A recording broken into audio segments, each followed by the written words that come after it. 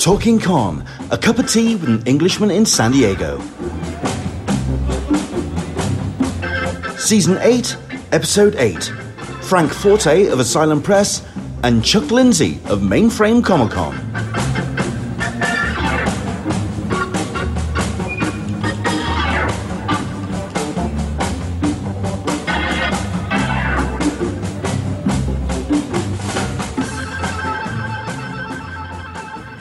Hello there and welcome along to Talking Con, a cup of tea with an Englishman in San Diego. I don't have a cup of tea to hand because I've been running around all weekend and I haven't even had the chance to put the kettle on. But don't worry, I think we'll be fine. Considering that this week and this weekend has been a bit of a strange one. I'm still working on a bit of a mental hangover from the third day.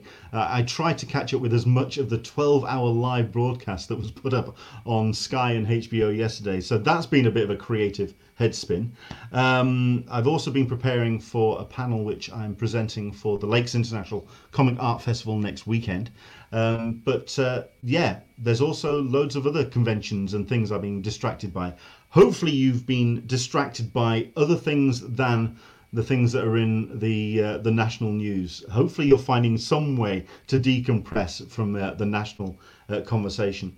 Well, indeed, the worldwide conversation. Hopefully this is a show which will allow you to kind of decompress for an hour or so and talk Comic-Cons, con culture, and all the stuff and nonsense that we get to enjoy. Some great guests on the way to talk to, but first thing first, I do want to say hello to everyone who's watching because this is your show as always, and we want to welcome you. Clydeen Nees joining us. Hello, it's a pleasure to have you joining us, Clydeen. We've got Michael P. Good morning from Colorado Springs, and we've got Into the Blue Mister. Hello from a horrible, dark, rainy Wales. Spent the afternoon watching North by Northwest on the BBC iPlayer. Time well spent. I totally get it. Certainly, I mean, considering that the debate was on Tuesday, hasn't this week been a great month? It's just been non-stop. It's just been a full foray of bits and pieces. But that's also when it comes to conventions, which are coming up. I've got a doc open with a full 5 weeks worth of non-stop conventions, all happening online. We've got festivals, we've got cartoonist exhibitions, lots of stuff that's happening. And it's really kind of proving that there is so much distraction still happening, even though we're not heading out to conventions.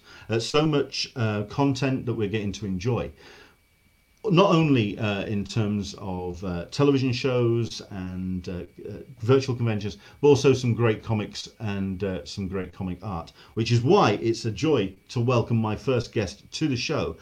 We've got Frank Forte joining us. Hello there, Frank. How are you, sir? Oh, hang on a second. There. Try again. There we go. How are you doing? I'm doing okay myself. Yes, it's like I say, proving so much things happening in the space. It's almost like life's happening at warp speed at the moment. Yeah. What's things in your sphere of influence at the moment? Because I mean, the reason why we've got you on the show today is because you're a particularly busy chap yourself. Yeah, a little too busy, right?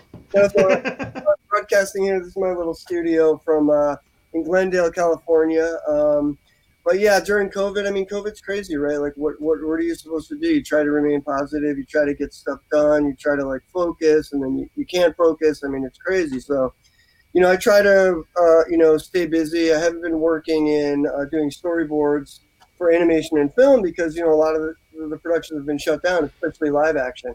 Animation's been going, so I've been using this time to really create comics, do drawings, work on pitches. I wrote a couple of anthology books in prose. I haven't written prose in a while, so I did that. So I've been trying to focus and really get things done. I did a month of original cartoons on YouTube. So, with this time where I'm not working, I'm trying to use it to my best advantage. Well, that was something that I was going to bring up because everything that we've been talking to people, certainly over the course of the summer, and talking about the content that we're going to be enjoying going forward to the rest of 2020, 2021, everyone's just been saying animation is going to be huge, purely because of the fact that most of the talent have all been locked indoors. studios are being shut down, and when it comes to animation, it's something that can be done remotely. So yeah, we're expecting the animation boom of 2021 to be just around the corner. But I mean, for yourself, I mean, like I said in my introduction, busy bee, but also when it comes to the stuff that you're doing with Asylum Press, which is the thing that I'm really wanting to talk to you about, because what Asylum's doing at the moment is just incredible. But also for heavy metal as well, with the kind of refocusing and the way that has been shifting. But we'll get all into that. We'll introduce you first. For everyone who doesn't perhaps know who Frank Forte is, introduce yourself, sir. So, Frank Forte, I'm a writer, artist, comic artist, animator, storyboard artist. I mean, I've done a lot of stuff over the years. And, you know, I kind of, you know, I worked in comics in the 90s doing a lot of the black and white, during the black and white horror boom. I did Vampire Versus, worked with Cry for Dawn, Boneyard Press, a bunch of independent publishers. And, you know, I found it really hard to, you know, make a living in comics, even though I loved it. It was really difficult, especially being indie. So around 2002, I moved out to LA and tried to get work doing storyboards, which was pretty. It was definitely, there was more work. It was lucrative. There was a union. You could have benefits. So I started working in animation and kind of moved my way up to working in film and feature TV, feature animation, and live action film. And then, you know, always loved heavy metal, started getting stories in heavy metal. And then Kevin Eastman asked me to edit some issues.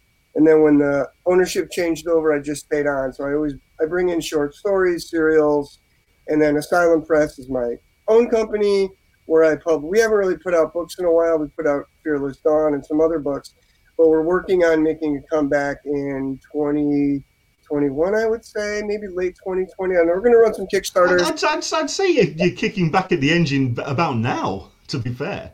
Yeah, we're just putting out some stuff digitally. We're on Webtoon, so we're just kind of, you know, trying to put out content in a way that people could get back into us and be reacquainted with us, because we've been out of the Diamond Previews catalog for quite some time. So it's about reacquainting with our fans, bringing in new fans and saying, hey, this is coming out soon. So. I mean, how would you explain what Asylum Press is? Because I mean, for myself, the titles are. I mean, it's great to have a horror label out there, because it's something which is kind of underserved. It's still kind of under the shadow of previous decades of horror comics. Totally. So I got a little show and tell here if you guys want to see some stuff. Asylum of Horrors. This was one of our books that came out like 2008, but, you know, horror anthology, you know, just a lot of really cool writers and artists from all over the world doing horror. So we had a good time with this one. Detox was featured in heavy metal. This is a post-apocalyptic type of, you know, not really so much a Mad Max, but post-apocalyptic warrior who tries to cleanse the earth of the mutants. You know, so Nenad Gusunja is the artist, and he's based in Croatia. But this was really fun, and 2 chapters of this were actually published in heavy metal. Fearless Dawn, as you know, this is Steve Mannion. We did probably a 4-issue miniseries and then a bunch of the black and white stuff. This was the 4-issue color series. And as you know, Steve Mannion, Fearless Dawn is now with Albatross Books, but they just put out a Fearless Dawn meets Hellboy. But these are some of Asylum Press's books: Fearless Dawn Chibi Finale. This was another book. Oh, Zombie Terrors. This was a horror book that we did. Zombie Anthology. And the cover was Ali Fell. He's from the UK. You probably know Ali. Yeah. Him. So he did our cover. You know, and this is just a great zombie anthology of, you know, writers and artists from all over the world, kind of in the vein of heavy metal, but, you know, just a cool zombie, you know, post-apocalyptic book. Because, I mean, the books that I've read from Asylum Press, I mean, they definitely sit in the kind of the same shelf space as heavy metal, because there is it's not a straight B movie wham bam kind Right. of set of stories. They've got some real grit and texture to Yeah, them, which I think is certainly it feels as what you have brought for Asylum Press, and I'm guessing that's kind of the tone that you're going for. That there's some real texture to these stories. yeah, like like Warlash is one that's kind of like a RoboCop meets Judge Dredd. I've always loved Judge Dredd, so this is kind of like influenced by that type of stuff. Eek, but yeah, like Eek is a horror anthology by Jason Paulos, and he's from Australia. And one of the cool things about Eek was that he draws in all these different styles. So it almost seems like there's a bunch of different artists, but it's really all him just kind of mimicking the style of an old House of Mystery or Eerie and Creepy. And I just love this book. If you like old Eerie's and Creepies and House of Mystery, Eek is great. I did like that book because it is very much Right? it's harking back to the old EC stuff. Yeah, totally, totally. So, yeah, but most of the stuff we've done, I would say, yeah, is horror and sci-fi. But like, then we have this book, which is Farmhouse, written by my wife Elizabeth and illustrated by Simon Kudransky. Oh wait, There you go. Kudransky, who did Spawn and Batman. He did this book early on before he got really big, and this is kind of like a dark thriller. So this is kind of like a dark character drama, but a thriller. So this is kind of like Asylum Press expanding into, more character-driven stories, thrillers, dark dramas, stuff like that. So we are going to be expanding because while we love horror and sci-fi, and I do, I think as a publisher, you kind of have to expand a little bit so that you can widen your audience and just, make comics and stories that are, just a wider range of stories, I guess. I'm curious as to why that you've decided to put them all under the Asylum Press banner instead of, say, creating a second title, because Asylum very much has set itself a great stall and really has set it's put itself out there for a certain style of storytelling and comics. I'm wondering why you didn't, say, go for a second umbrella to kind of take these new stories on. Yeah, like an imprint. I don't know. Like, I don't know if Asylum Press will ever be like super huge, like IDW or something like that. Those guys publish. You gotta think big, man. I don't know though. When you get too big, you run the risk of. I mean, look, anything can happen, right? But I always see myself as kind of a small publisher, publishing niche titles, doing really good stories. And look, if the books do well and I'm making money and I could do more stuff, fine, But I think getting an imprint is like, I don't know how many, like, will I do 20 titles like this? If I did, then maybe. If I'm only going to do maybe 5, I just don't know if an imprint is right. It's just a lot of work, because with an imprint, this is what happens. Then you need to get the social, right? The social needs the imprint. Then the website. Then more press releases. Then more logos. And then more, then you create a third imprint. Then you're like, I got to get all the social for that. And it just becomes this crazy, it just gets nuts. So I would rather just keep it under Asylum for now, like the way Vault does. Like, I guess Vault does have an imprint now. Or like Black Mask, Black Mask is doing that kind of stuff, or Aftershock. I don't know if Aftershock has an imprint, but they publish all sorts of stuff, right? Sci-fi, fantasy, horror, but it's all under Aftershock. So I think with Aftershock, I mean, it's proving difficult for them because they are stretching out into so many different genres so different, and it's difficult to corral all of those under one banner. Yeah, interesting. I didn't perceive that they would have a problem. Maybe look at Image though. Image doesn't really have imprints, and they do all sorts of stuff, right? Yeah. Except for Skybound, and I guess you have the little studio still. Yeah, I don't know. I think the reason is having imprints is a little too much work. Although I will say that we do have a children's book imprint that we're doing in that, because that's a children's book type stuff. That's going to be an imprint because it's so much different. Like you couldn't have an ABC book under Asylum Press. Yeah. What? Yeah. So that is something I'm working on, and we're getting some children's books. We're going to be on Library Pass, and we're going to be on some other apps digitally and go to print later. But I am, looking into doing some stuff like that. We're creating some titles right now, actually. Sure.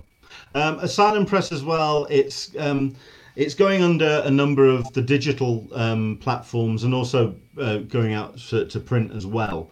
You're kind of eschewing the whole Kickstarter and crowdfunding effort that everyone else seems to be going at. What are the challenges of making, relaunching and kind of putting the Asylum Press banner back out into the kind of the landscape of comics at the moment? What's the biggest challenge, would you find? Because there are so many titles vying for space out there at the moment, especially considering we are seeing the kind of the engine of the comics industry kicking back up again after COVID. Yeah, well, right. It's definitely difficult during COVID because you've got a lot of stores closed, bookstores closed. I mean, I think it's a matter of hitting social all the time, hitting my newsletter, trying to build up the newsletter so that you have a fan base that will go out and buy the comics when they're available. And also press releases. You have to send out press releases. You have to get press coverage. We're doing trailers for YouTube. I mean, it's kind of hitting everything and trying to get your core fan base. I think it's a lot of it is about building the newsletter list, building your newsletter list of your core fans that will come out and support your titles, and just hitting it out there with social, updating the website, getting the SEO so people can find you. And then once the books are out, making sure that they get good reviews, making sure that they're available everywhere. Because what we're thinking about is doing, at least for now, less floppies and more like collected trades like this, so that we're available in comic stores and bookstores right off the bat. Floppies are great, and we'll do them, but it's nice to have these collections where you could just, be in a bookstore and a comic store at the same time. Because I think comic stores are limited because there's only about, 2,000 of them in the States, and it's kind of hard to get them to buy it because of the non-returnability factor with Diamond. But with bookstores, books are returnable, so more stores are apt to stock you, so you're on the shelves and you can be purchased. So I do kind of like both factors of the bookstore and the comic book store. And as for Kickstarter, we're going to do it. We're doing one for Beyond Doomsday. That's another thing I was here to promote too. Is Beyond Doomsday is a website, beyonddoomsday.com, and that's a post-apocalyptic news site that you can go to and get everything post-apocalyptic. But it's also a collected edition of my stories. Yeah, there it is. So Beyond Doomsday, if you sign up for the newsletter, you can get you get a bunch of free digital comics, actually. And Ryan Brown, also from the UK, did the cover, an amazing cover, by the way, who now he's like huge, right? Marvel, DC, he's all over the place. I mean, Ryan Brown is massive. So we're hoping that like his cover will help sell books. And like, this is definitely going to be a Kickstarter because, I don't know how many it could sell. And just if you can get the fans to help launch it, we could use the money for promotion, for printing, for storing, for a marketing campaign. Otherwise it would be difficult. But I mean, we've got some amazing names in it, right? And like I would say half of these stories were featured in heavy metal. Like I had them printed in heavy metal. And then the other half is going to be all new stuff. So it's stuff that was in heavy metal and then a bunch of new stuff that you've never seen before. And we're using writers and artists from all over the world again. So it's got the heavy metal vibe, but also the vibe of like, Epic Illustrated or eerie and creepy, but all with post-apocalyptic sci-fi vibe, So that'll be our first, I think that'll be Asylum Press's first foray back into publishing. And from that, I think, I wouldn't say I'm opposed to putting almost every book on Kickstarter, because if you could get the fan base, it's nice to have a little seed money, 5,000, 10,000 to help you get the book out there, Sure.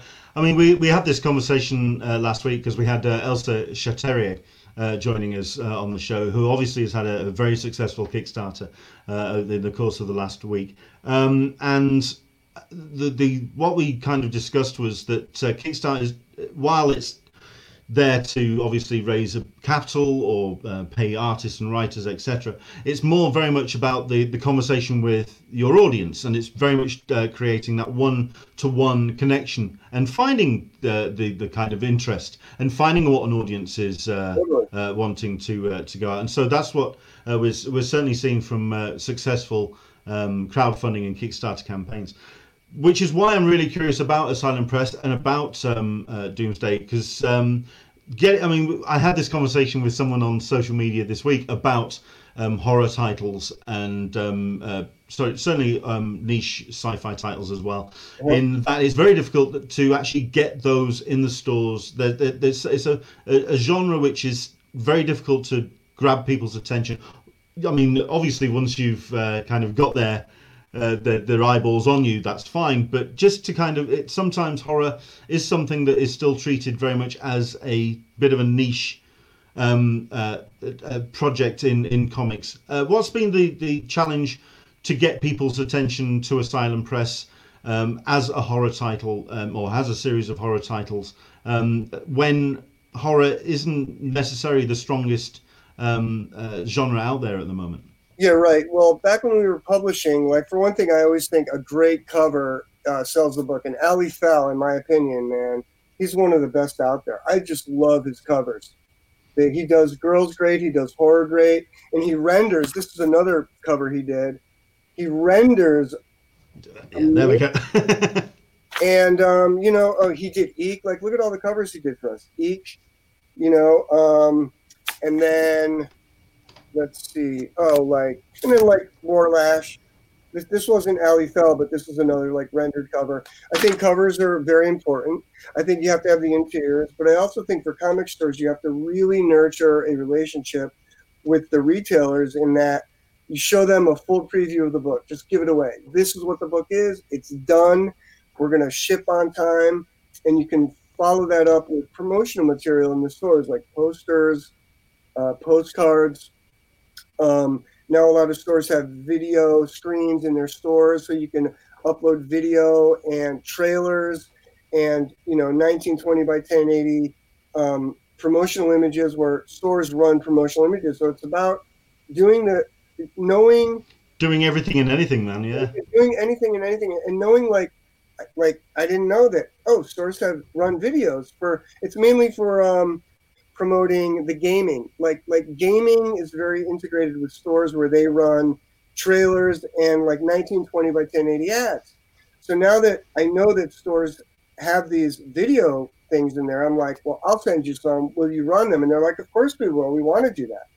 So you have to kind of figure out ways to get there. But posters is a big thing. Stores still like posters. People think that they don't want them, but you can't make them too big. Like they have to be legal size. Small, because if you make a giant poster, stores are like, we don't have room for that. So you have to know that a store wants a small poster that they can put up for a month and take down. That will fit in this little area. Look at a comic store, there's no room for anything. So you have to know what will fit and what they can use.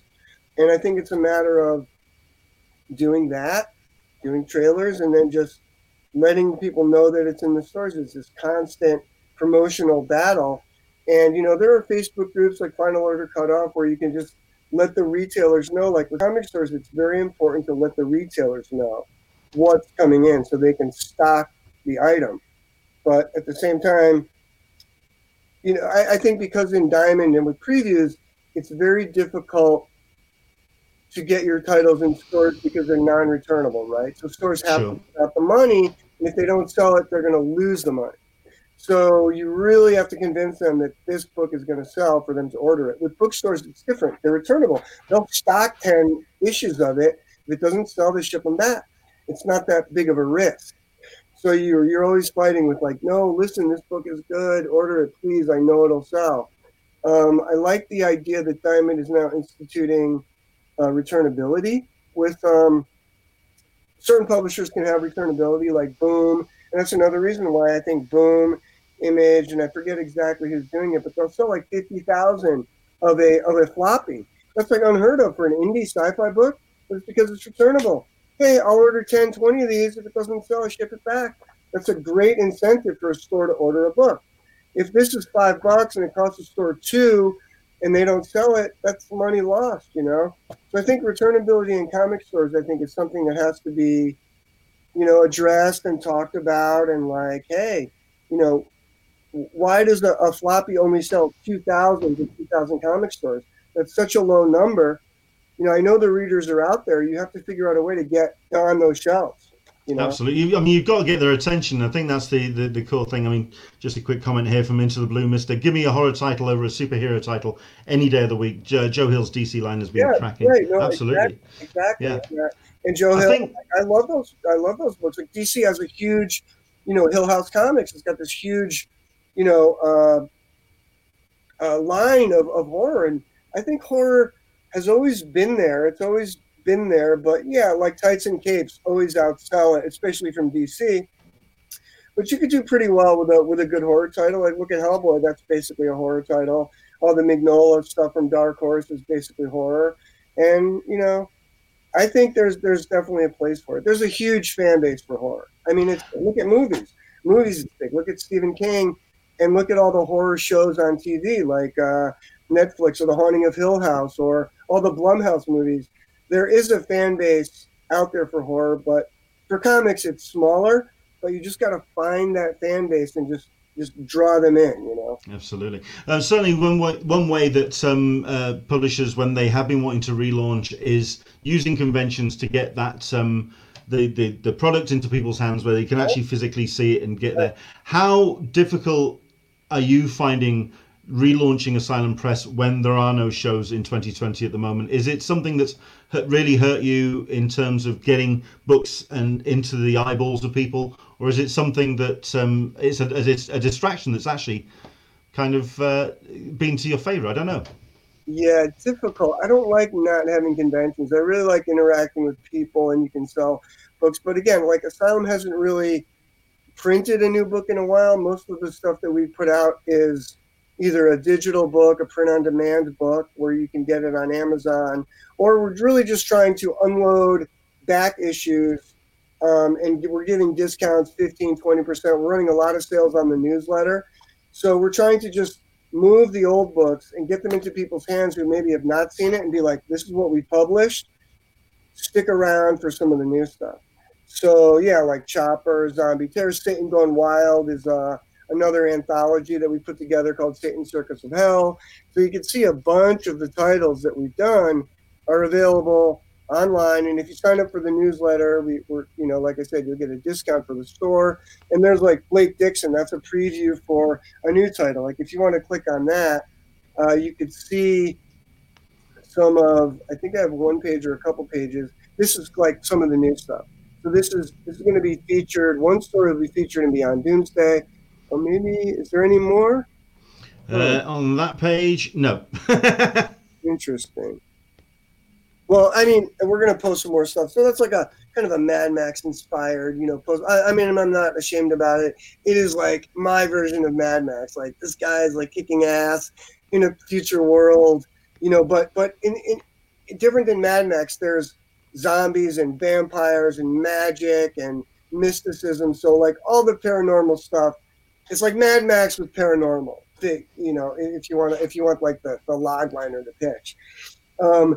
So I think it's hard without conventions. I mean, I would like being there, you know, but we just have to wait it out. What can I do? I can run a Kickstarter.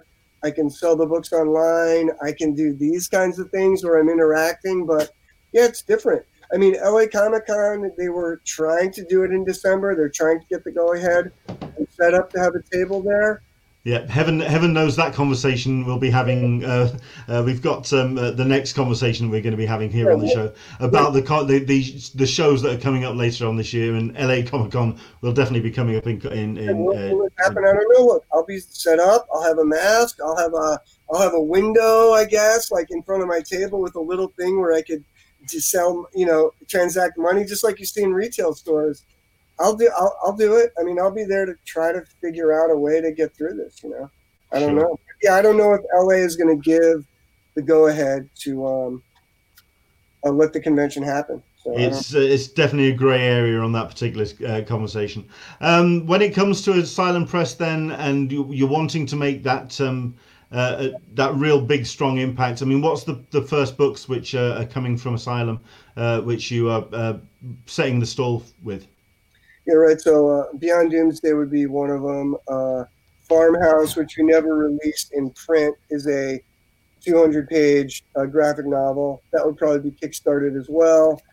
Black Powder is another book that Dwayne Harris did about a buccaneer type character in the 1812s. That's a graphic novel that's done. Undead Evil is another one that will be, it's a black and white, like Lovecraftian zombie tale, like voodoo zombies, I guess you could say, not traditional George A. Romero zombies. Yeah, there's Black Powder. A Hex of the Wicked Witch is another one. That's a black and white horror series that we're trying to finish up. Billy Boy will be another collected trade. So, you know, not all these have been announced yet, or there's previews, but so there's like 5 or 6 titles that we'll be doing as, you know, trade paperbacks that will be part of it. And we'll probably kickstart each of them. I would say that's a great way to do it. If we could get the fan base behind us, it's like I say, it's a really good way as well to determine the interesting titles, which ones are definitely connecting with an audience. That's true too. Sure. We've got Solistrous Meg who's watching. If you're into horror, I've been hearing good things about Stillwater Skybound. I'll see if I can find it on eBay or something. I mean, like I say, the titles that I was bringing up was maybe a couple of older titles, you know, like Winnebago Graveyard from Image, Witches is another one. But the things that you're doing with Asylum, I think it's just because they are so different from everything else that's on the shelves at the moment. I think that's where Asylum is going to certainly get people's attention. Yeah, I think like Asylum of Horrors and stuff, and some of the other stuff like Fearless Dawn, they always did pretty well once they got to stores. Like Asylum of Horrors, like I'll give that book out to some comic stores, you know, as on consignment, and they'll always say it sells out. I mean, I think it's a matter of, you know, you look at the Alley Fell cover, even Zombie Terrors. The Alley Fell cover, the fact that it's zombies and the interiors are great. I mean, look at Tim Vigil's story. I think you have to have a great cover, and you have to have great interiors, you know. So they always sold well when they got there. Even being an indie, you know, Diamond was impressed with the numbers we would turn out. So I think it's a matter of just reacquainting people, you know, with the brand and the product. So that's why we're just trying to get the books out. We have an eBay store. We're trying to sell on Instagram. Just be like, hey, if you haven't heard of us, check us out. We'll give, you know, 20%, 15% off. You could be reacquainted with the titles and then support us for the new stuff. Well, I mean, it's certainly, like I say, something that's caught my attention over the course of the last couple of weeks, because about a month or so, because what Asylum Press is doing, just to get your name back out into people's right. So eye line. You hadn't heard of Asylum Press before a few weeks ago. Yeah. Yeah, see, that's what I mean. Like, we've been out of it for a while. Yeah. But yeah, then Detox, you know, another title. This was a number 0 that we put out, and it's available digitally. But this would be another one that would be like a trade that we're working on finishing. But, you know, we're just waiting for the right time, you know. And then Billy Boy, you know, this is a number 3 that I kickstarted a few years ago. That's almost done, but this would be collected into a trade.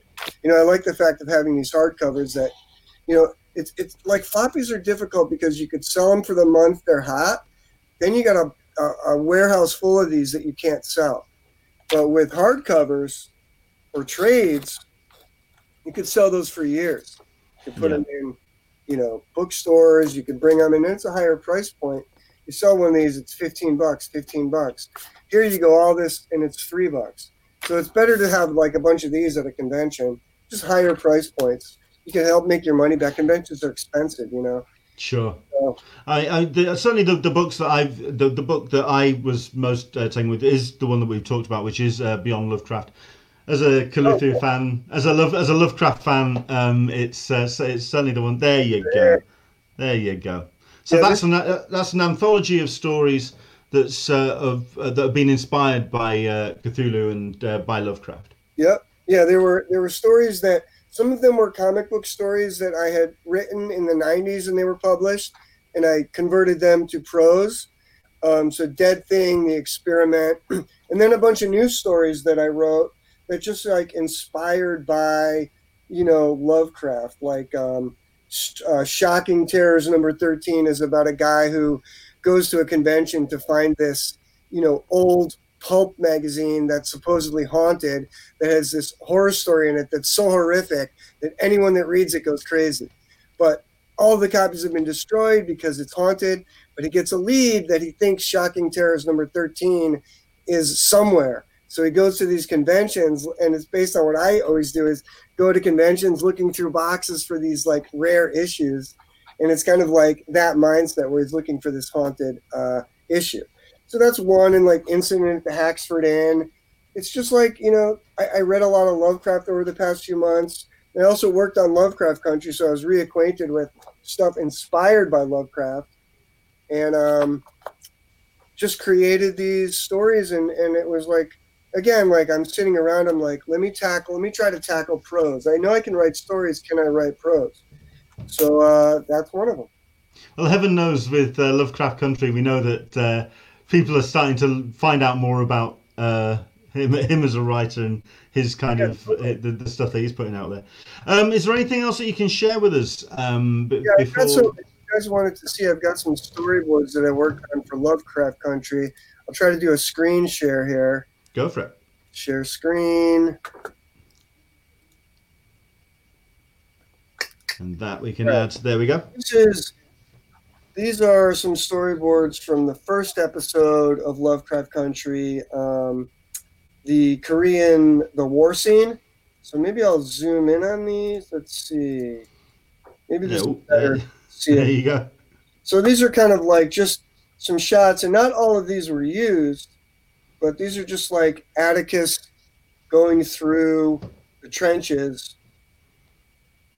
killing people. This is another version that wasn't necessarily, let me do this. Planes overhead, bombs going off. He sees this whole thing with the spaceships and everything. Spaceships coming over. And then Jiha floats down. This was kind of in the movie like this, but they made her red. They changed a few things. And then behind Atticus, creature comes up. The creature design was a little different. And then, like, this is a board, like this board right here, this right here. This was Eric Yamamoto, I think. A bunch of board guys did takes on this scene, and this is just my take. And that's Jackie Robinson. This is kind of a mixture of my board and Eric Yamamoto's storyboard. So that's that. That was from the first episode. This is from... So, like I said, a storyboard is kind of like a basic outline for the director, DP, and visual effects guys to use when they get on set to decide what to shoot and how the visual effects will work with the live action. So it's just like this template that is used to help everybody out to know what's going on.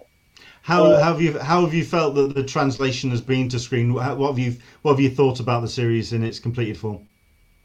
I mean, I love it. I think it's great. It changes from the book. I read the book, and it goes off and it does its own thing, but then comes back to the book. So there's a lot of stuff that is in there that's not in the book, but I love what they did with it. I think it's really cool. I'm liking it.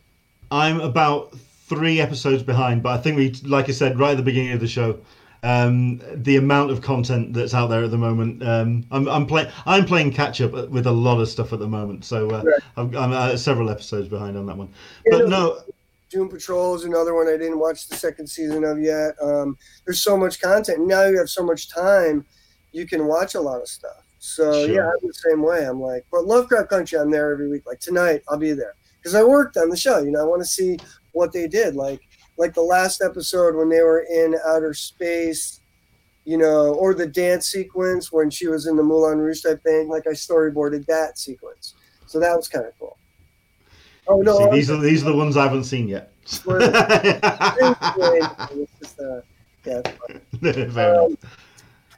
Well, listen, it's been a pleasure talking to you. We want to point people in the direction of Asylum Press. The URL's right there on the screen, asylumpress.com. We definitely want to point people as well towards Beyond Doomsday as well, because that's looking like a really exciting project. Where else is the best place for people to find out, number one, what you're up to and what Asylum Press is up to? Yeah, so asylumpress.com, signing up for the newsletter is the best way, or just go to the website. We update the news blog frequently, and you can see previews and behind-the-scenes stuff. Frank Forte Art at Instagram, Frank Forte Art at Twitter. Those are my social. frankforte.com is another one. And the Goon cartoons. I don't know if we have time. Can I promote one more? Sure, absolutely. Go for it. So Goon cartoons, I'll go here. This is my my animation website. This is, I don't know if you want to, there it is. Yeah. So this is kind of like where I do my animation. So Goon cartoons, if you go to, you guys, I know, Cut It Out. If you go to Cut It Out, oh, thanks, man. Lovecraft Country is awesome. That's great. Yeah, Cut It Out episode 2, if you want to play that. This is totally inspired by Monty Python and the animations that were done by Terry Gilliam. I loved Monty Python growing up. I loved Young Ones. I loved, Benny Hill and all that stuff. But this kind of animation is inspired by the Monty Python stuff. So I did like the Cut It Out kind of things that Terry Gilliam did and kind of updated it. But this is one show. But we also have Ultra Mega Super Squad, which is like a parody of superhero. That one I'm aware of. That one I'm very aware of. This we kind of update once a week. But if you like animation and you subscribe, you'll see all sorts of Adult Swim, what can I say? Adult Swim or Liquid Television type, cartoons. We do parodies of Cuphead, parodies of, Rick and Morty, all sorts of stuff like that. But I don't know. Is it possible to play a little bit of that one? I think you may have to close that window and reopen it. There is actually a button that says Share Audio. Okay. If you do that, then you should the audio should be able to come through as well. And then to the stream. Okay, it's I'm in control. Are you hearing anything? Cut it out. Yes, we are.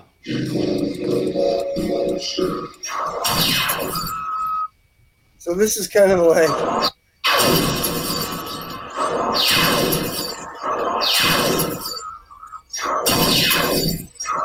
I could definitely see the Gilliam influence.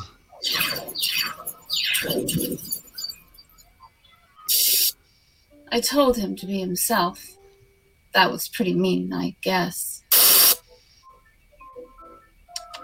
I love good snacking. Snacking is the most wonderful thing. You know what else is wonderful? The moon. I think the moon is so lovely. If I could, I'd get out of my home and look at the moon, but we were told we weren't supposed to leave our home because there's danger outside, wars and fighting and such. It's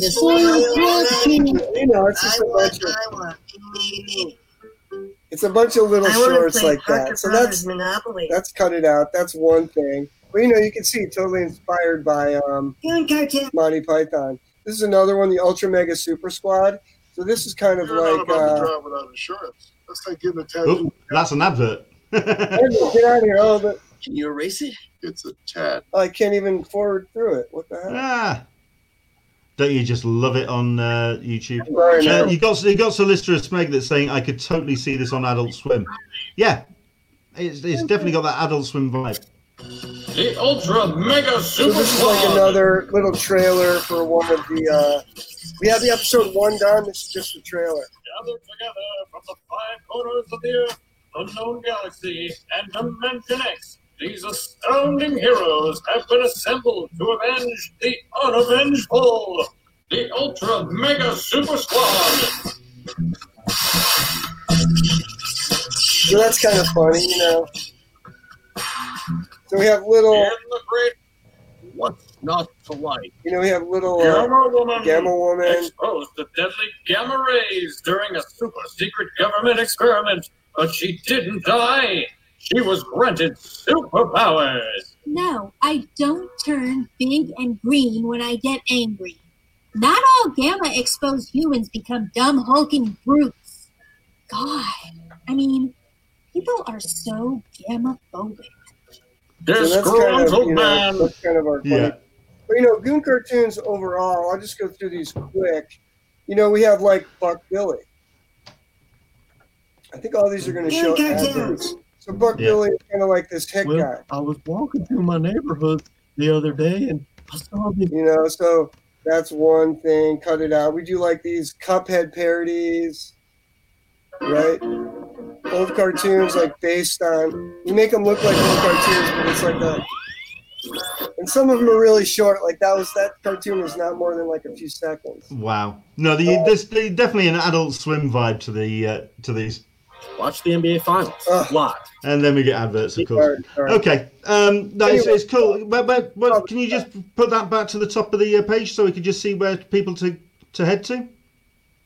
Oh, it's just if you go to Goon Cartoons. Goon Cartoons. And search Goon Cartoons, it'll come up. And, you know, sure, subscribe. And, you know, we publish 1 or 2 new cartoons a week. Excellent.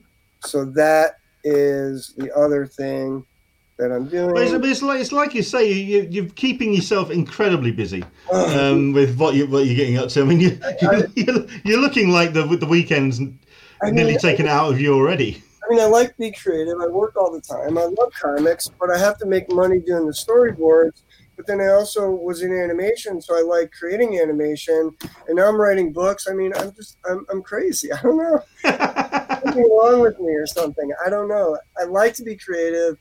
And now this time, if you don't, with COVID, like if you don't try to focus out of the news and the world and try to be creative, you're going to go crazy. Like I know a lot of people, they're depressed, they're losing their minds. And I get there too, but I just try to like block it out and try to make believe that I just have my own, give yourself your deadlines and just do it, you know? You do right. I'm definitely able to get stuff done on my own with my own projects. I've always been able to do that. I've got this inner drive or something that just keeps me going. Where other people are like, oh, I'm not motivated. You just got to motivate yourself. You just got to be like, I'm going to do this because I want to. And sure. Yeah. I don't know. Absolutely. Well, I mean, certainly from what I've seen on your Instagram and certainly on your social media, it's well worth everyone checking out Frank Forte Art on Instagram and Twitter. And once again, just to point that out, asylumpress.com. It's got some great books on the way. Like Frank has said, it's something that is definitely re-establishing itself. I believe I've also got to hand a code which has been posted through a friend site of mine, which is Tripwire Magazine. Oh, right. If you go to the site and use Tripwire Asylum, all one word, you get 20% off all orders as well. Absolutely.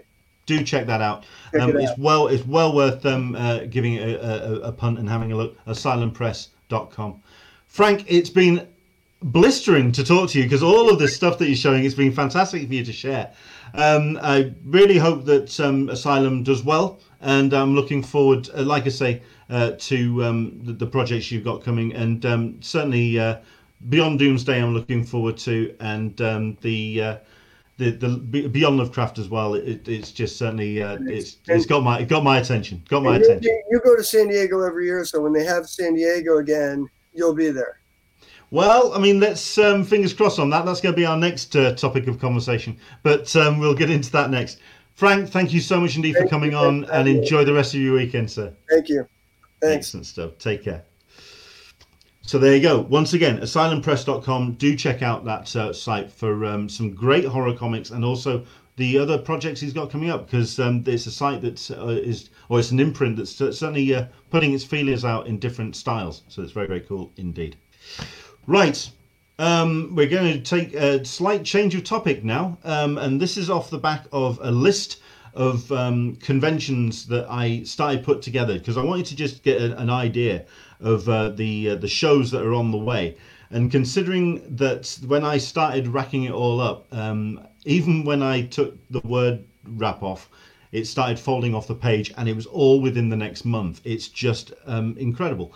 At which point I then put a tweet out saying that I felt that perhaps the conversation about virtual conventions had died off. Certainly since the DC fandom, things had just kind of quietened out, and maybe that we had in fact reached that sense of a virtual convention fatigue.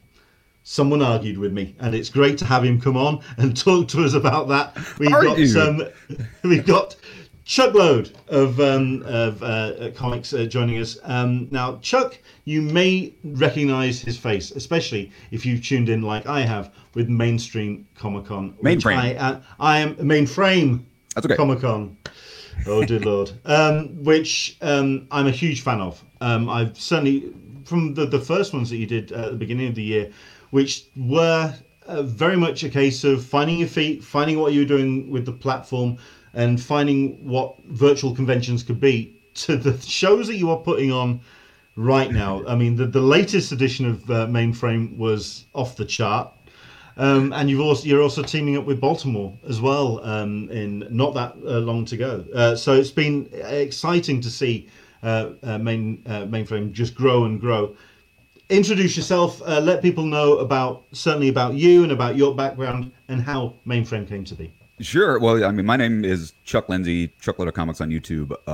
You're right, man. This last Mainframe we did, Mainframe number 3, actually, last month, was just madness. It was like, we keep evolving this thing and growing and saying, well, how big can we make this thing? How crazy can we get it? And we went from 1 panel hall in our first Mainframe, and the last one we had 5 panel halls going on simultaneously. We had 175 guests, 60-something panels over the course of like 48 hours. So it was madness.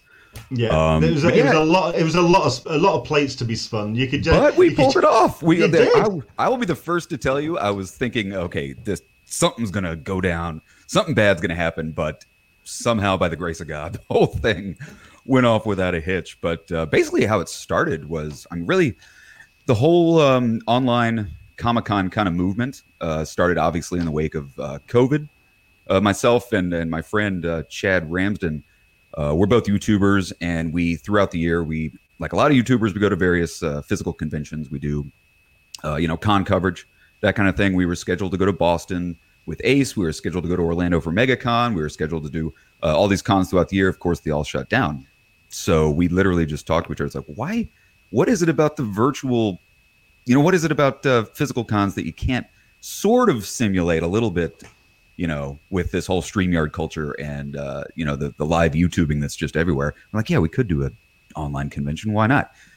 And we were one of the first. Mainframe was one of the first ones to be on the scene. Like you said, we were You were very much out the gate. Absolutely. Trial by fire. What we found is that first Mainframe, we set our sights so high. We were aiming for the stars as far as celebrities and, professionals in the industry, movie stars, television stars, people like Kevin Smith, and everybody we requested to be on the show said yes. I mean, it just blew us away because nobody even knew what it was. They were just like, I don't have to leave my house. I'm stuck in my house anyway, because this was like when quarantine was quarantine. People were in their house, so everybody said yes. We had Kevin Smith, we had David Harbour, we had Clark Gregg, we had a reunion of the Kids in the Hall, we had a reunion of the cast of Clerks, we had just the comic book men on AMC. It was nuts. Nobody said no. So we've tried to keep that momentum going. We've done 3 Mainframe Comic-Cons.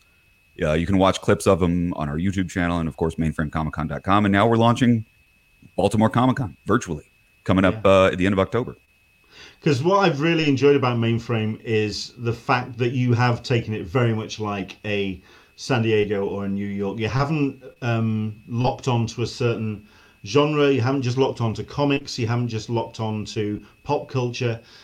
Some shows have tried to kind of be a father to all things, and it's been very difficult to kind of get that balance. And Mainframe has managed to pull it off. It's just been very impressive to see how it's been, like you're saying, how it's grown.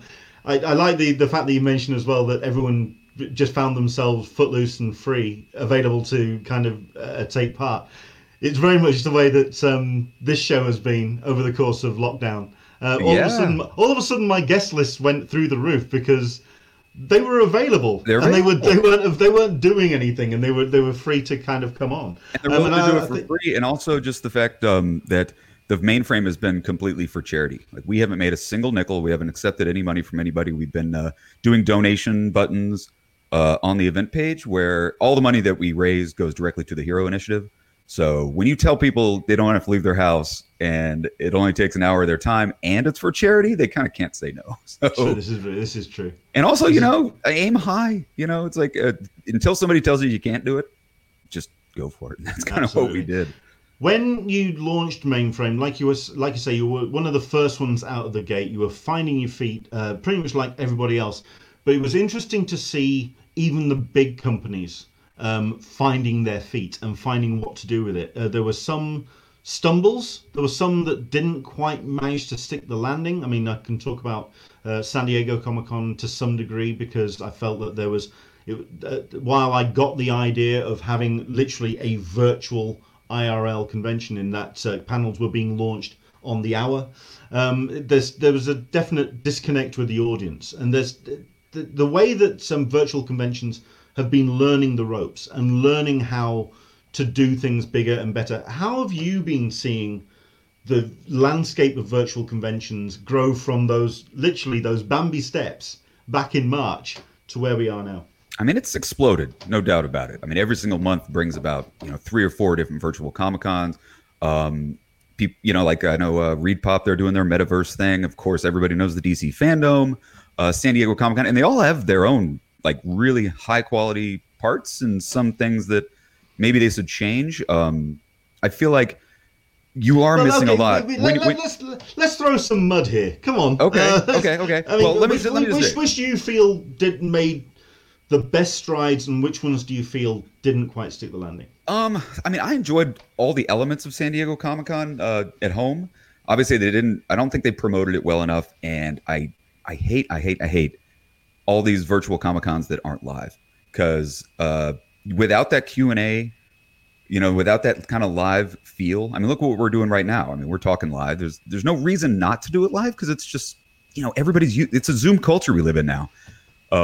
So all of those were missing it. I think missing that live element. I know some of them, they actually deactivate the live chats even in their YouTube feeds, so you can't even leave a comment with other fans.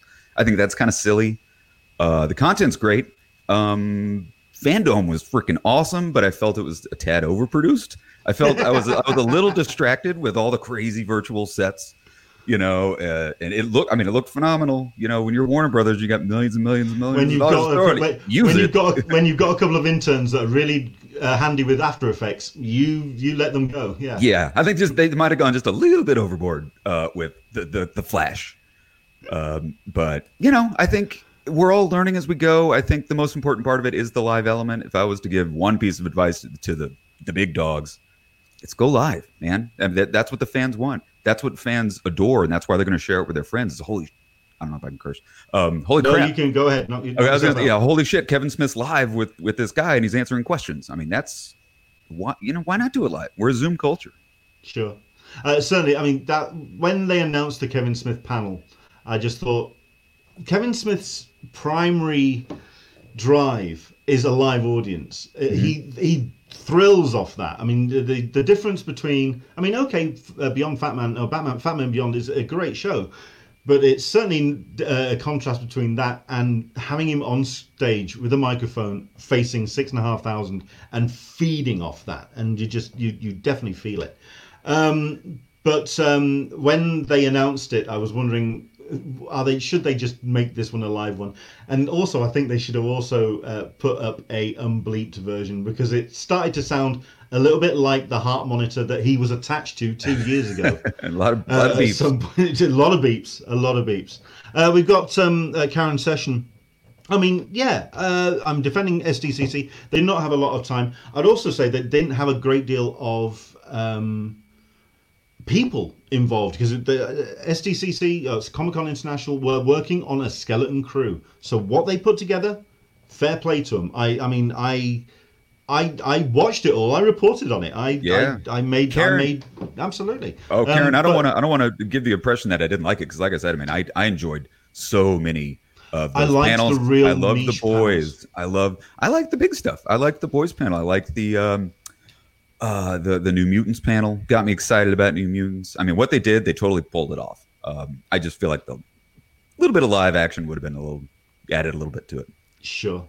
And Solicitorous Meg, it feels like everything they did for virtual SDCC should have been done a long time ago, because they're just common sense things to not do it because it can't be done IRL. I mean, we kind of brought this conversation up when they announced the virtual element and San Diego Comic-Con at Home, that this was basically what we have been wanting as Comic-Con fans worldwide for years. They dropped the ball with Comic-Con HQ, but this basically what they were doing for Comic-Con at Home was what we've been asking for all this time. The panels put out so more people can enjoy them. I mean, the amount of panel organizers that have turned around and said that we have had a bigger audience for our panel than we would have had if it was being run in the convention center. Yeah, and it's really not new, because people forget Star Wars Celebration. You know, the people, it's Reed Pop, people that put on C2E2, they put on New York Comic Con. They do Star Wars Celebration in a different place in the country every single year, and they've always broadcast their panels live on YouTube. They've been doing it for years. That's how I've been watching Star Wars Celebration this whole time. So the model has been there for a long time, and I'm really surprised that like San Diego and C2E2 and stuff like that hasn't been doing it for more years than just now. And I think it's definitely going to be the way it goes moving forward. Absolutely. Which kind of begs the question then for how that's going to be for people like yourself that are putting on these shows, which are then going to have to compete against these big shows, which are finally starting to get the model right. Like you say, you've got Metaverse, which is it's already had one attempt at it, and it did what it did. But now it's doing the New York Comic-Con version, and it's going to take everything that they're doing up a notch. It's going to be huge. I mean, they're partnering with Amazon Prime for crying out loud. I don't know if it's going to be streaming on Amazon Prime, but it's their main sponsor. I feel like that first Metaverse was sort of their test. Yeah. Because they were already planning for New York. They didn't make the announcement until just about a month ago that they weren't doing New York physical, but everybody knew that was coming. Sure. So you've got all of these shows coming up. Is it going to even be back to where we were with IRL conventions, where it's going to be difficult to actually get guests because there's so many of these shows happening? I mean, like I said, I was talking about the shows that we've got coming up, and we've got. We've had the CXC Cartoon Crossroads this weekend. We've had Mad Cave Showcase this weekend. We've had SuperCon. We've got Metaverse next weekend. Lakes next weekend. Comic Conline. I like that. That's a good name. Yes. Oh, God, that's good. Although they have put on their socials, it's the Comic Online. And I'm thinking, if you're going to put the in the title, you better step up, boo. And good grief, you better set yourself up. Comic Online. How come nobody thought of that? Yeah. You've got, obviously, yourselves with Baltimore. You've got Thought Bubble at the beginning of next month. You've got all of these shows. Most of them that I'm seeing, James Tynan is appearing on most of them, at which point he's going to be online. His data bill is going to be quite impressive. No kidding. So at which point it then starts becoming interesting about how you're going to survive in that kind of landscape. Yep. I mean, what has been the conversations you've had with your partners and with the guests about just fighting off all that attention? Can I sling a little more mud? Go for it. Something that we've noticed, and I just got to bring it up. I'm not going to name any names, but some of the larger cons are, and this is just asinine to me. I mean, I get it. Let me explain. Essentially, they're making their guests sign non-competes to where if you do our con, you can't do another con for another year. And I get it. They're a business. They're trying to make money. They don't want to saturate the market, but at the same time, this is for the fans, man. We're trying to build the fan culture, keep it alive, keep the convention culture going until maybe one day we get to open back up. So that's definitely been one of our roadblocks that we've hit, is these non-competes that people are starting to put into place. Also, we're getting guests that are just they're having a little bit of fatigue. You talk about James Tynan. When you do one of these every single week, they just kind of get tired of them. We hit that on Mainframe 3 a little bit with some of the bigger name guests. They still did the show, but they just said, look, I'm kind of burnt out. I've been doing a lot of these things. So it is harder. And people are starting to ask for money. Like I said, the first Mainframe, nobody said no. Everybody said yes. Now we're starting to hear more from the managers. We're starting to hear more from the agents saying, okay, well, what's it going to pay? So that's why we had to actually install sort of a paid meet and greet element to Mainframe 3. It's always been free for the fans to watch, but we do have that extra element that it's an opportunity for the celebrities to make money, because we were still for charity, but you're going to start seeing more and more of that. I think you're going to start seeing more paid meet and greets, more paid panels, kind of like the ticketed events you see at some of the larger conventions. But yeah, it's harder to book guests, and people are starting to circle their wagons around their big cons with their non-competes and stuff. So I don't like it. I get it. I don't think it's good for the Comic-Con community. Sure. Enough mud. No. It makes sense, because when we were in lockdown and when COVID over the course of the summer was really hitting hard, and people were very much starving for content, and they were looking to a way to connect, and guests were looking for a way to connect with an audience. The virtual conventions gave them that. It gave them that ability to continue the conversation with their audience, even while the IRL shows weren't going ahead. It was almost inevitable that the monetary element was going to start coming in, especially when you have the likes of DC Fandom and the Mainframe, the Metaverse conventions. When you have basically the businesses involved, and when, like I say, the agents start making their presence known, that's unfortunate. It's back to where we were with the conventions, and when Stephen Amell started bragging about bin bags full of money being counted in back rooms, and it's the reason why this show exists is to be a funnel for the community that attends conventions, and I think that's another element of what I'm going to go on to. That the relationship with the audience can get eroded when basically the money starts rearing its head. These people, they're their business. They've got employees they got to pay. They don't want to fire people. Sure. They want to make money.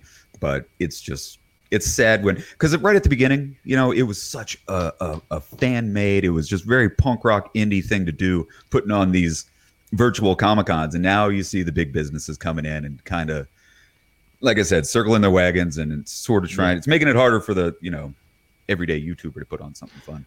Well, you've kind of helped yourself out in that regard, because you've partnered up with someone who I'm a huge fan of anyway, which is John Suntress from Word Balloon, which is somebody who has so many contacts and knows so many people in the industry, and he can bring so much to the party. And you have been partnering with a whole bunch of other people as well, because I've noticed the way that you did Mainframe 3 was that you basically allowed their YouTube channel to host Mainframe. Yep.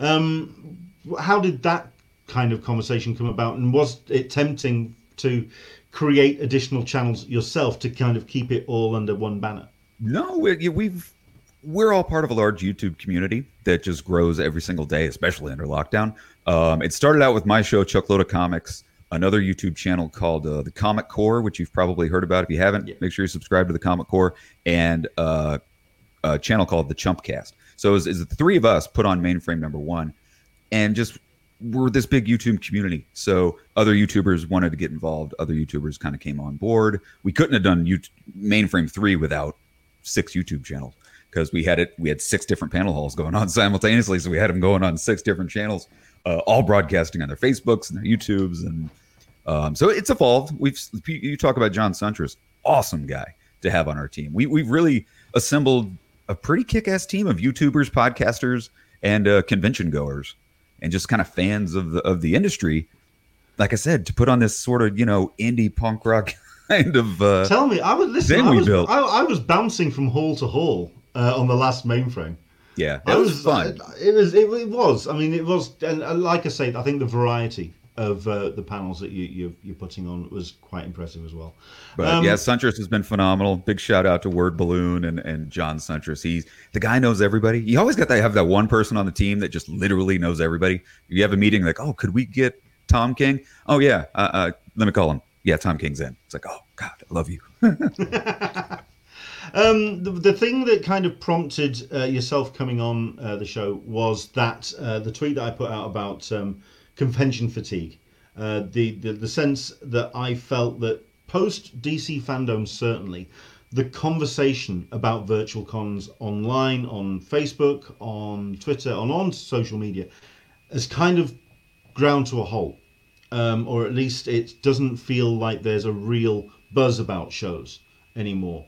You kind of went, okay, first you went amazing post, which was very generous of you. But then you kind of said you feel that there is still some excitement there, but you have to kind of capture it. It's almost like lightning in a bottle.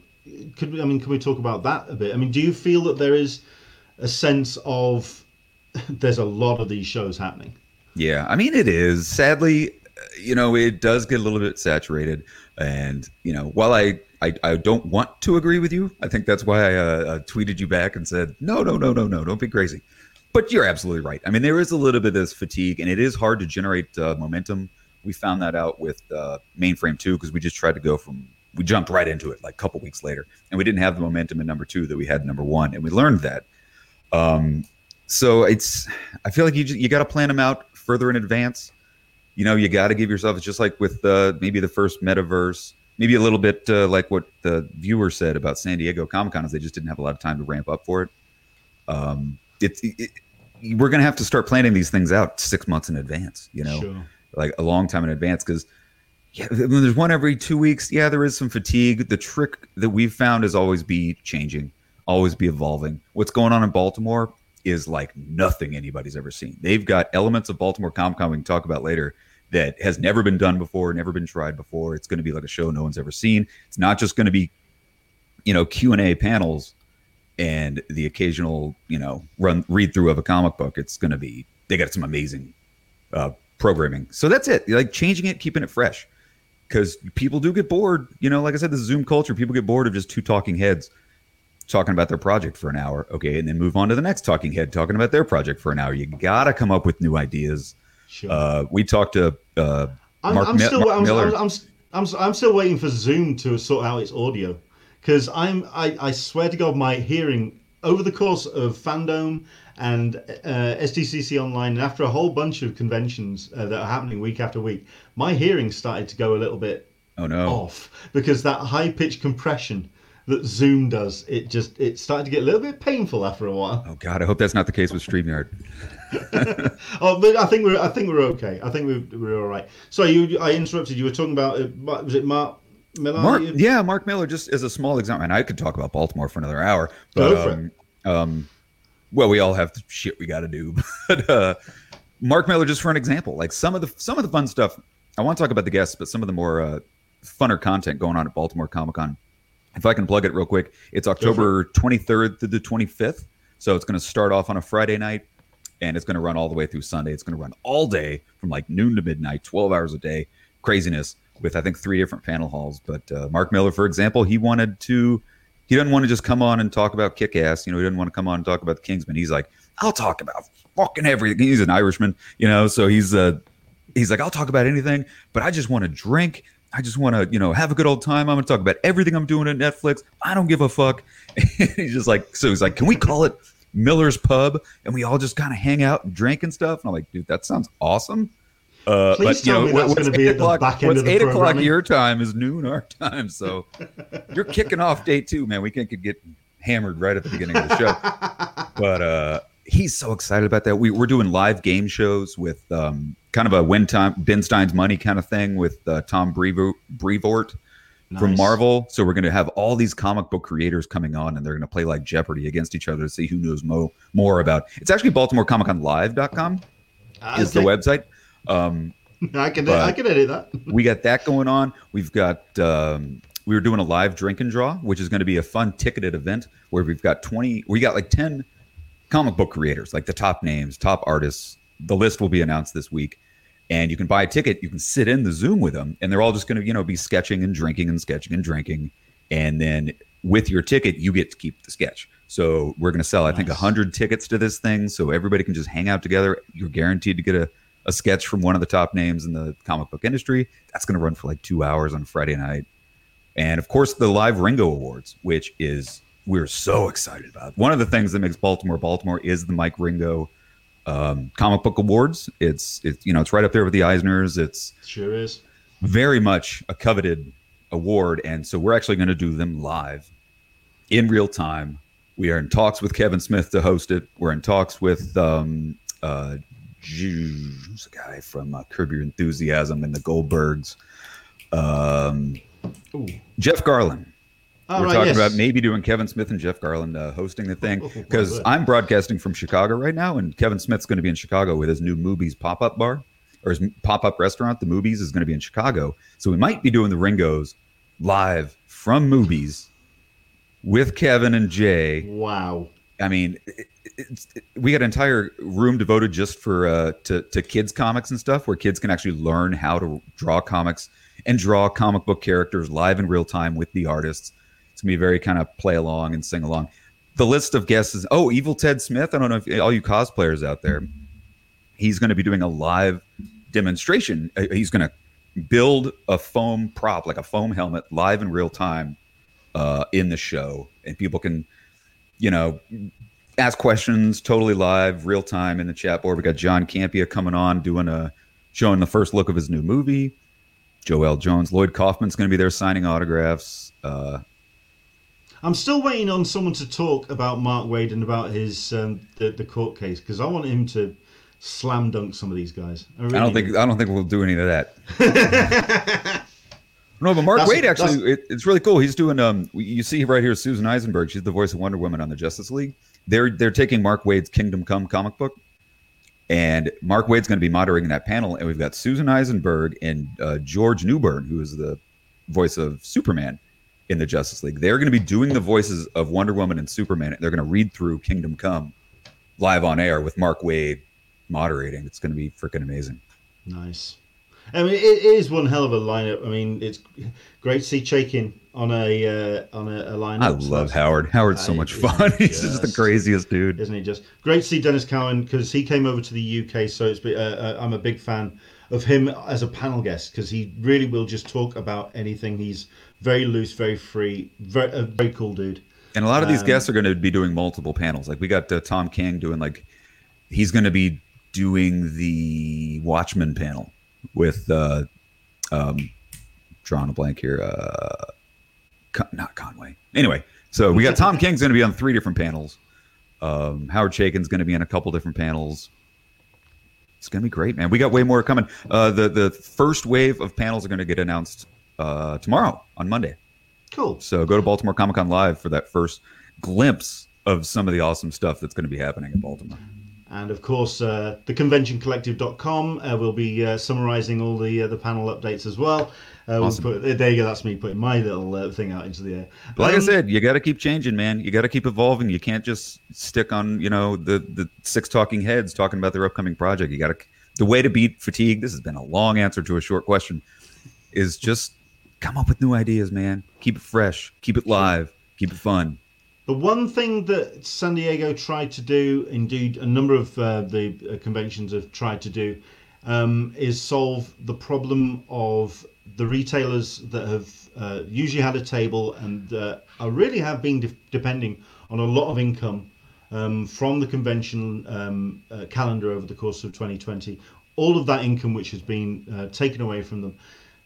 A lot of conventions have tried to make that element available virtually, and it's one element for me which hasn't quite worked. Do you feel there's anywhere that has gotten the closest to actually creating that kind of over the table experience, the ability to get money changing hands with a creator? You're 100% right, and that's really the reason that Baltimore Comic-Con Online is even existing, as a way to try and help out these exhibitors that were going to be at the physical con. They count on this to keep their businesses afloat, and so we're doing it. You're right. No one's done it right. It's hard when why buy it from this comic book website when I could just go to Amazon and buy it. So something we're doing at Baltimore in an effort to raise money for these people is we're doing a Thursday night auction. So we are still going to have the exhibitors on the website, but each one of those exhibitors is going to have an opportunity to ship us some exclusive products, and we're going to do a live 6-hour auction to where we're actually going to be selling their products. We're going to have it physically right there for each one of the exhibitors, just as a way to kind of tickle the buying bone and get people excited. Hey, we got 2 copies of this Spider-Man comic. Once it's gone, it'll be available tomorrow at the con in the exhibitor thing. So the kind of QVC style. We got 5 of these statues, and when they're gone, don't worry, you can buy them tomorrow at the convention. So that's something we're trying to do, because you really do got to kind of tickle the buying bone, and you got to convince people to go in there. Why would you buy that T-shirt from BaltimoreComicConLive.com when you could buy it, anywhere? Yeah. So it's interesting that you use QVC, because that was actually going to be the example I was going to say. I'm surprised that no one's created that. I mean, like you say, you've got the multiple halls. That separate track of inviting creators on for 10, 15 minutes to sell their wares, put their items forward, and actually put them up on screen, show the links, and actually talk about them and make that connection with an audience. I'm surprised that more haven't done that. To kind of, that's a great idea. Just to use the video, use the video track, and just kind of, and because at the end of the day, the retailers or the exhibitors, they're kind of sat there twiddling their thumbs as well. They're wanting to connect. So while you've got all these video tracks going on, I'm surprised that no one's taken that one. That's a great idea. I mean, that's what it's going to take. Exactly what you just said. I hope everybody's watching. You need to find someone with a sparkly suit and with the full QVC set. And without a doubt. you got to have somebody with really pretty hands.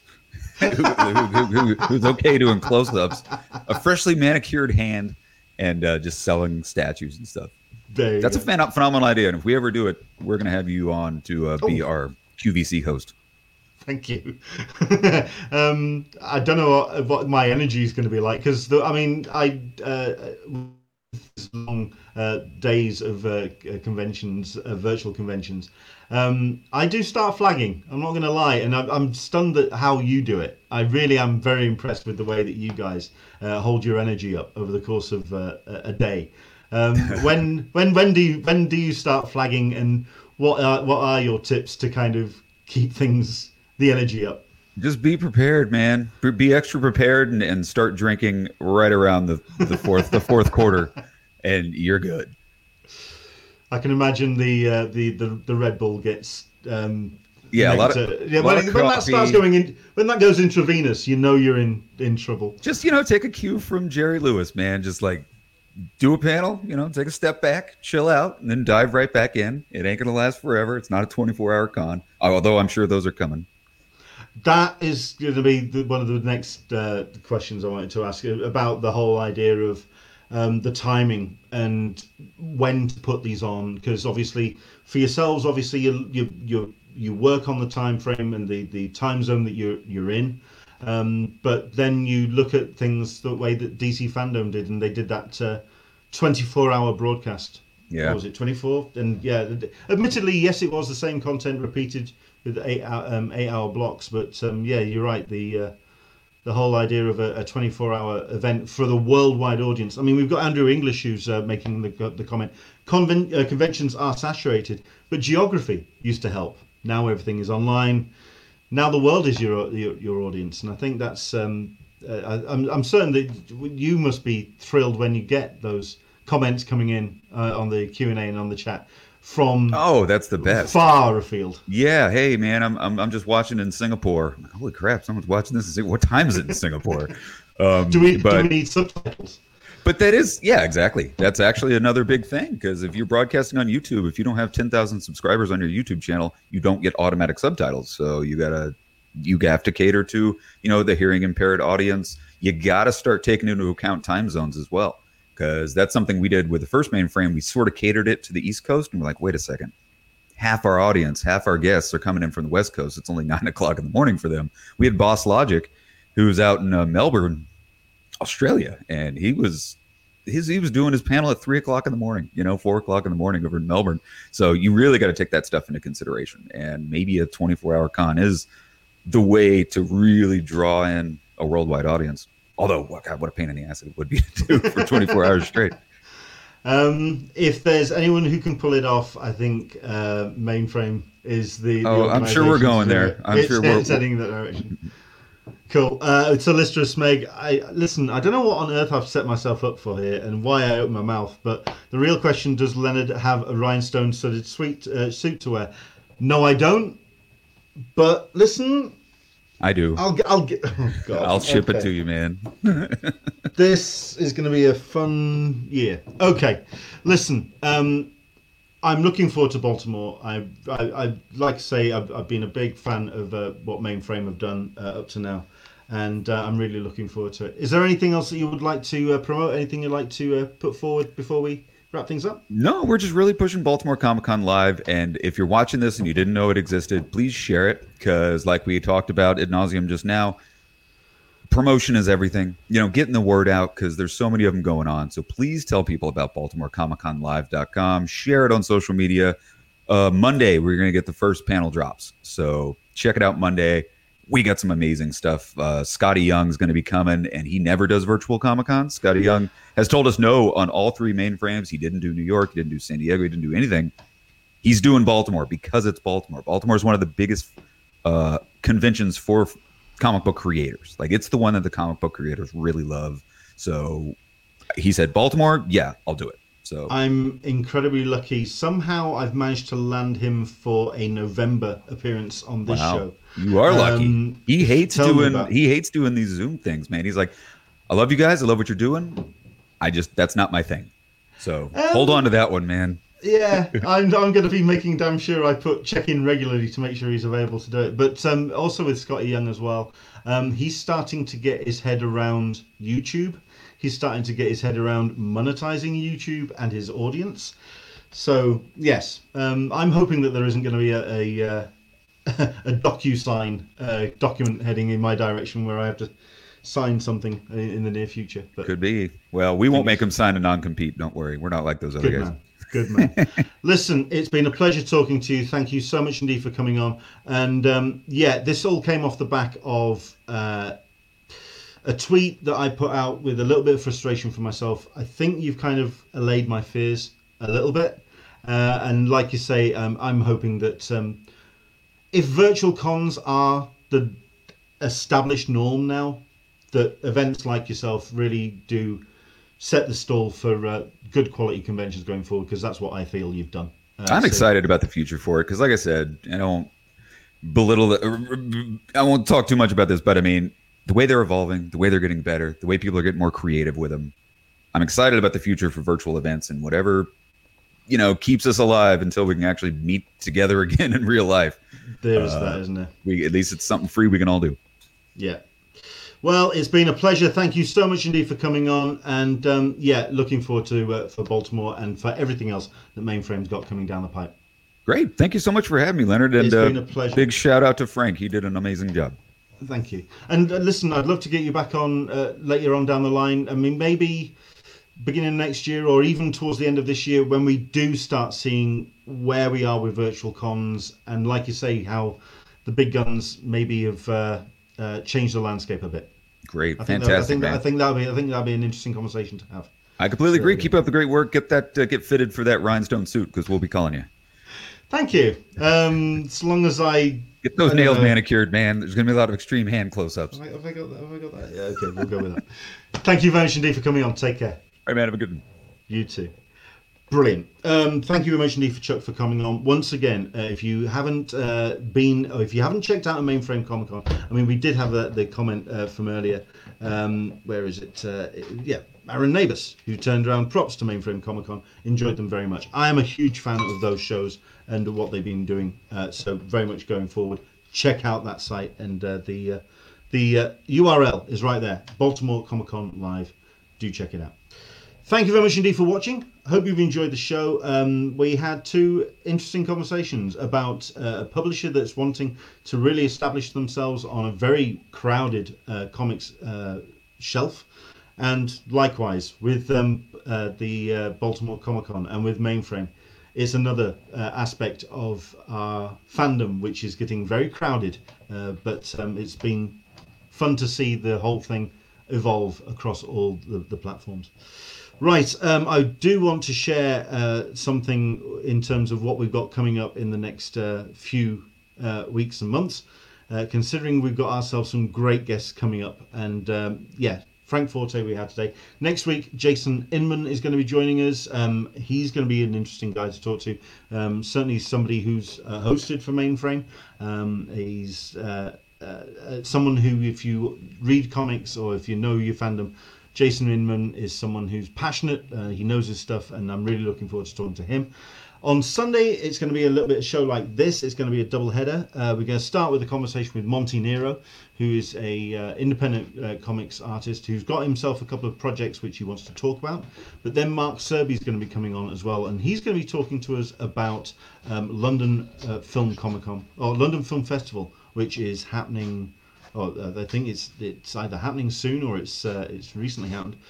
It's going to be interesting to talk to Mark, especially with the news that came out today, with, of course, Cineworld here in the UK suspending all of its screens until the new year indefinitely, off the back of the putting back of No Time to Die, the latest James Bond film, to Easter. At which point you have to then start thinking about how... I mean, I was hoping that we were going to be seeing some kind of indefinite end to this, where we were going to see the return of IRL conventions. We were going to see the opening up of things like cinemas and all sorts of content.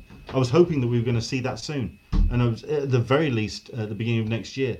But now things are starting to look a little bit dicey. So it's going to be a bit of an interesting conversation to talk to Mark Serby. Then on Sunday, 25th of October, we've got Milton Lawson talking to us as well. Like I say, those other episodes that are coming up, I'm hoping that we're going to get the creative team behind Crossover. Yes, this is a new book that's coming from Image. It comes at the beginning of next month.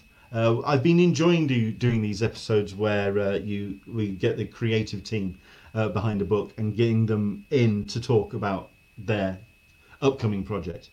Crossover is an interesting one in that the concept's really simple. Imagine all of your superheroes from everything, from DC, from Marvel, from Image, from Aftershock, from Vault, from Boom, from all of these places, suddenly appearing above the skies and fighting one big giant comic book melee, that big splash page, except it's happening for real, and the real world is getting absolutely smacked down. It's a cracking concept because then you really can bring Spider-Man and Batman into the same panel. You can refer to them as being those two things that are bringing down a building. That's the building I work in. What the hell is going on? It's a really cool concept. Donny Cates is behind it. You've also got some amazing talent behind it. We're trying our best to get them guys on the show to do a episode about Crossover. Donny Cates has liked the tweet. Fingers crossed. Likewise, the guys behind Vault Comics. We've had individual members of the Vault Comics team come on before. We're going to do our best to bring them all in and have a Vault Comics special again at the beginning of next month. So fingers crossed on that one. Amanda Dybert, we're going to be having her on the show. Like I say, Scotty Young is on the way. We've got ourselves some great guests, so do stick with us. Like, subscribe, hit that button, hit that bell, and it tells you when we go live, especially if we're doing any incidental episodes, those that are off the beaten track and away from our Sunday schedule. So please do like and subscribe and follow what we're doing below. So there we go. Let's have a look at this. Dan Berry talking about the Cineworld closure also affects the Regal Edwards change in the States, which is huge. That I didn't know.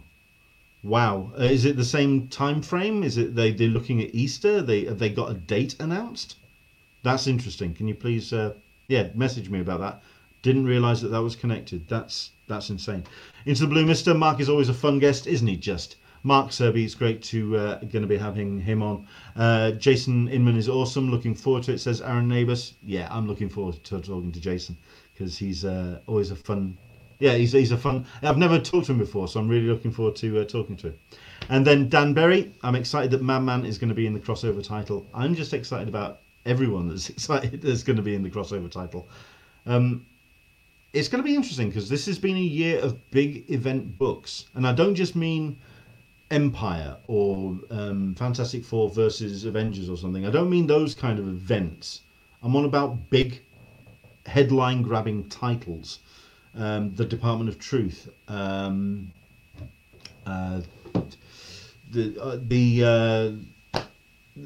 books that have come, Berserker from Keanu Reeves. All of these titles are vying for your attention, and they are wanting to be the next big thing. So yeah, really interesting to talk about all of this stuff. So yeah, looking forward to it. That's our show. Thank you very much indeed for watching. Hope you enjoyed it. Don't forget, I'm going to be here again next week with Jason Inman, 10 a.m. Pacific, 1 p.m. Eastern, 6 p.m. GMT. From myself, Leonard, from Frank Forte, and from Chuck from Mainframe Comic Con. Thanks for your company. Thanks for joining us. Take care, and we'll see you next Sunday.